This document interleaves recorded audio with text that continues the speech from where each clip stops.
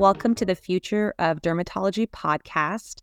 The next episodes are excerpts from a residency panel that we did last year with doctors Kathy Fields, Greg Morganroth, David Murad, and Jason Hawks. And we asked them various questions about the field of dermatology, their journey, and any advice that they might have. We divided these up into 4 sections so that each one can be focused on a specific topic. The first episode will be on what we call the love and hate parts in the field of dermatology.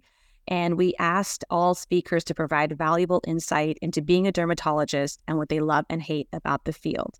The second part is about their journey and the drive into what led them to where they are now in each of their careers. The third portion is on the financial considerations and negotiating salaries, an important one, especially for early career physicians. The fourth one is on prioritizing and balancing a fulfilling life, which is arguably maybe the most important portion to listen to. So thank you for joining us. And if everyone's okay with it, we'll move on to our last question to wrap things up. And the last question here is I'll keep it simple. If you can, distill it down to one thing you love and one thing you hate about your workplace, and then just finishing comments too. Any last comments you wanted to just add? So maybe we'll start with Dr. Fields again. I think it's a wonderful privilege and responsibility to be a dermatologist. I think of all of my colleagues, we are positioned to thrive in the future, but I also have a warning. I know many companies working on this to replace us, period. Because you're going to have your patients self-diagnose at home. They're going to scan, or technology is mind-blowing, and they will diagnose and they'll call, an extender and get their triamcinolone or whatever the cream of the week is. So what this is, when we all, us old people, went to school, only we had knowledge and the patient did not. Now everybody has knowledge, but they don't have wisdom and experience. So I encourage you to get a lot of wisdom and experience, and do be mentored by doctors out in our specialty, and do become an expert. And don't give away all that you've worked so hard for, to a nurse or an extender when you are that expert, because when it's given away, we cannot get it back. So medicine is changing. It's changing very quickly. Again, this is on the way to replace us. It's all pattern recognition after all, and a good differential. So the computer will supersede. So it's about relationships, your integrity, your caring for that patient. I love my patients, my greatest joy. I just finished a clinic yesterday morning, free clinic for acne. I have an AviClear, one of the first to have it, and it really works. 1726 nanometer targeted precisely at the sebaceous gland. And in my hands, while I'm working on these people, they cry. They say, "You have no idea how you changed my life and how different my future looks." Over and over, to have that ability to give somebody clear skin. Because to remind you, this is the most important real estate you will ever own, period. This is who you are, and it is judgmental. And if we have the ability to take away the scarring, to stop the disfigurement, whatever that may be, we're in a position to change a life for now and forever. So it is a great privilege, but I urge you to stay curious and on top of the specialty and be one step ahead. Don't fall back, because the world is changing from under us as these businesses come in and take us over, and we're just widgets executing patients. We are not valued. We have to be the ones to make industry understand that we are valuable and not replaced. So I've been listening to Kathy, and again, wise words. I'm just trying to think about, first of all, I love everything about my job. I love being a dermatologist. It was the only thing I wanted to be, and I'm so glad I made the right choice. It's really easy, spending 30 or 40 years doing something you love. So we've all made a great choice for a career. We make a difference in people's lives. We have all these different opportunities as sort of subspecialties within dermatology. I don't really hate anything, but I have been frustrated by sort of the shift in where our specialty has gone in terms of the focus on, profit and, um, it's disturbed me a lot. I think you really have to focus on doing the right thing, your ethics, and understanding that within medicine, it's become very constrained. There are a lot of rules that sometimes people don't follow, and I think you just have to be thoughtful and understand things. I'll give you a perfect example. Again, very spontaneous conversation, but in California, it is not legal for your medical assistants to mix lidocaine.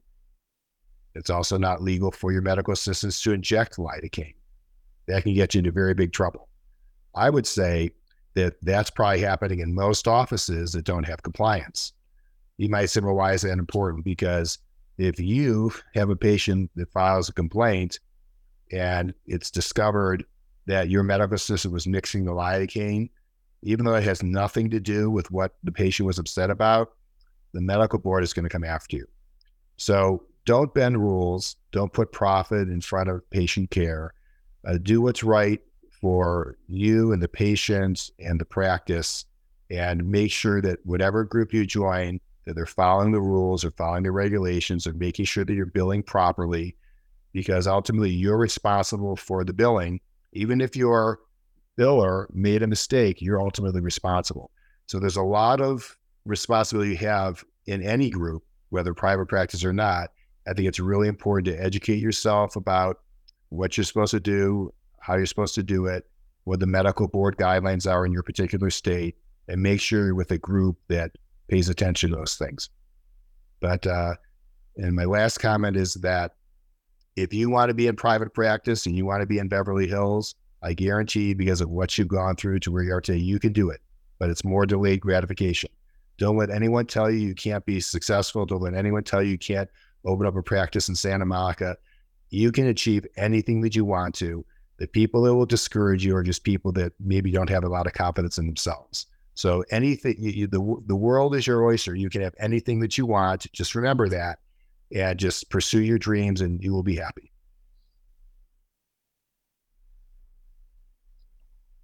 Thank you, Dr. Murad. Yeah. So, I mean, I'll give you some of the stuff that's been talked about previously, really the work-life balance and, sort of the security of the income and the diversity of what I do are some of the main things that actually sort of enrich my life and my practice for where I am. The only thing I would say that's kind of been, when I think of things that go on, Kaiser is a large organization, and sometimes, you do feel like a little cog in the wheel at times. But in reality, the fortunate thing is, even in that situation, you're able to sort of make the practice that you kind of are hoping for. And it took me a little bit of time to learn how to do that. But as I learned it over time, it's been one of the more, again, enriching parts of my career is, again, I was able to take on an administrative position as chief.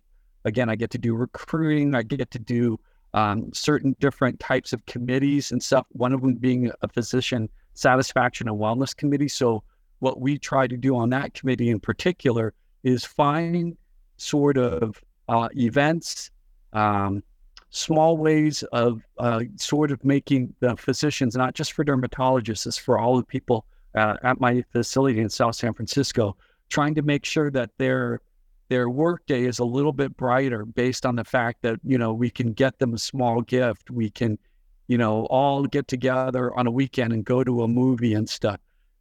Those are really the kinds of things that I think, again, you have to look for the job situation that you're going to be in.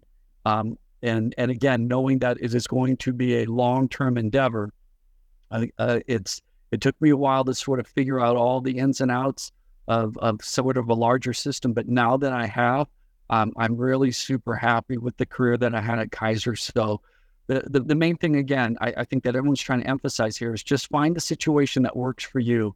knowing that over time that situation will evolve. And if you sort of invest a little bit of time with it, you can get that situation to work to the type of life and career that you're hoping to have. So that's really my last piece of advice is find that thing that's going to make you happy. Because again, you're going to be doing it for a long time. Kind of an example is, in the beginning, sort of as I think it was Greg pointing out that, you're going to have to put a lot of effort in. I was working 5 days a week, patients full time, and I did it up until about the age of 50. And then I'm like, okay, now it's time to throttle back. So I reduced my schedule because I wanted to be able to go to my girls' volleyball games, pick them up after practice, go to the high school event. Those were the things that were important to me. So it sort of was the first 10 years I figure I'll invest my time and my effort so that I sort of get, financially stable and sort of build that nest egg up front.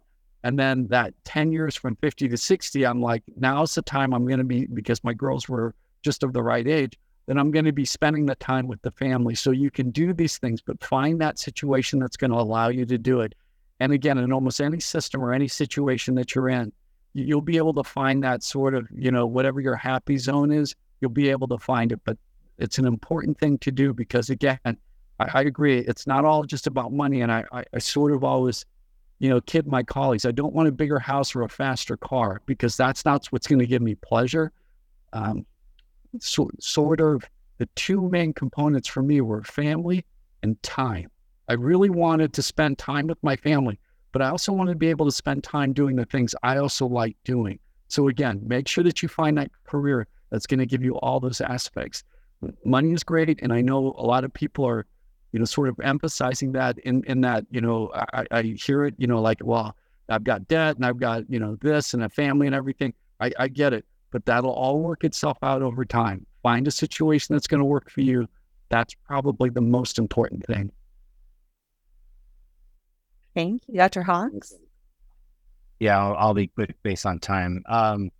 I think for me, it's sort of the excitement of the specialty. I think medicine has been this unprecedented intersection with, scientific advances in immunology. I mean, we're giving people targeted therapies for, inflammatory skin diseases, for example, that are just, they're so much better in every way than these old medications that were used for decades. And this is exciting. We're seeing this in cancer therapy. We're seeing it with all sorts of products. So I'm personally not worried about technology taking over our lives. We're not going to be replaced. Physician extenders, they're here to stay, whether the elephant's out of the bag, like they're here, they're built into the system now. And I think these advances are going to be things that will continue to enable us to give better, more precise care. Precision medicine's been talked about for a long time. We're not anywhere near that, but we're getting closer and closer with some of the things we're doing. That's fun for me. I like the challenging cases. I'm okay not making as much as my colleagues, but doing some of the harder, more complex things, that's fine. And I think the impact we have on individuals, it can get lost with frustrating patients. There are frustrating patients. It's okay to recognize that, but those patients you find that you can really, really have an impact on, they will have an impact on you. And those are the people that I enjoy seeing. I enjoy taking care of those patients. The things that have been frustrating to me, speaking from a UC system, it's an inefficient system. There's a lot of bureaucracy. There's some double standards in terms of, we expect this, but, we didn't hold up our end of the bargain. So I think those have been things that have been frustrating to me, and this shift in medicine overall, that quantity and volume and money has trumped quality. We need to get back, I think, as we fight for our specialty. We're going to be fighting for, slowing down fairness, valuing education, valuing quality metrics rather than quantity. And I'd like to be a part of that. It's okay if we're contrarians and we speak against other popular opinion, that's fine. But let's do what we think is right. And I think we need to shift back to patient-centered care for the right reasons and make it more efficient and less expensive. Thank Well said. No, thank you so much. And I'll add a couple of comments. I would say one of the things I love the most is just our organization, SF Derm, and our community. How lucky are our residents to be able to listen to all of you? We have like the giants of every field here. Like you guys say, you know, the ability to work with giants in dermatology, and you're all here, and there's so many of them in the SF Derm community. One of the things I loved as a resident was getting to go to these events and just hearing these things and forming how you want to do things once you hit the world. And so I hope the new generation is a little bit different, and they're all on right now, which is really great. And I've loved working with them. And I think it's lovely to see them kind of come back, because I think there was a few years where we were kind of losing a little bit of the involvement of the younger generation. And I just like to reiterate that it's just like these things are so valuable, just to be able to sit here and listen to these amazing mentors and have this level of access in our community. So that's the thing I love the most. That's what I loved being involved in SF Derm. Not to take it to the negative side as the last comment, but because I asked about the hate thing. One thing I don't hate it, but I slightly dislike, and I've kind of stopped going to any of these, like, you know, things that talk about women and medicine and all of that. But there's, just for the women here, there's a little bit of negative talk. Like every article that comes back is about being burnt out and imposter syndrome and this and that. And it's like, we're not burnt out, right? We're just getting started. So I think just to the women, don't listen to that. Don't read that stuff, right? Read the Wall Street Journal instead. Like, spend your time doing something important. Like, look at what Kathy Fields is doing. Like, we're not burnt out. Sometimes we're tired. Sometimes my kids drive me crazy.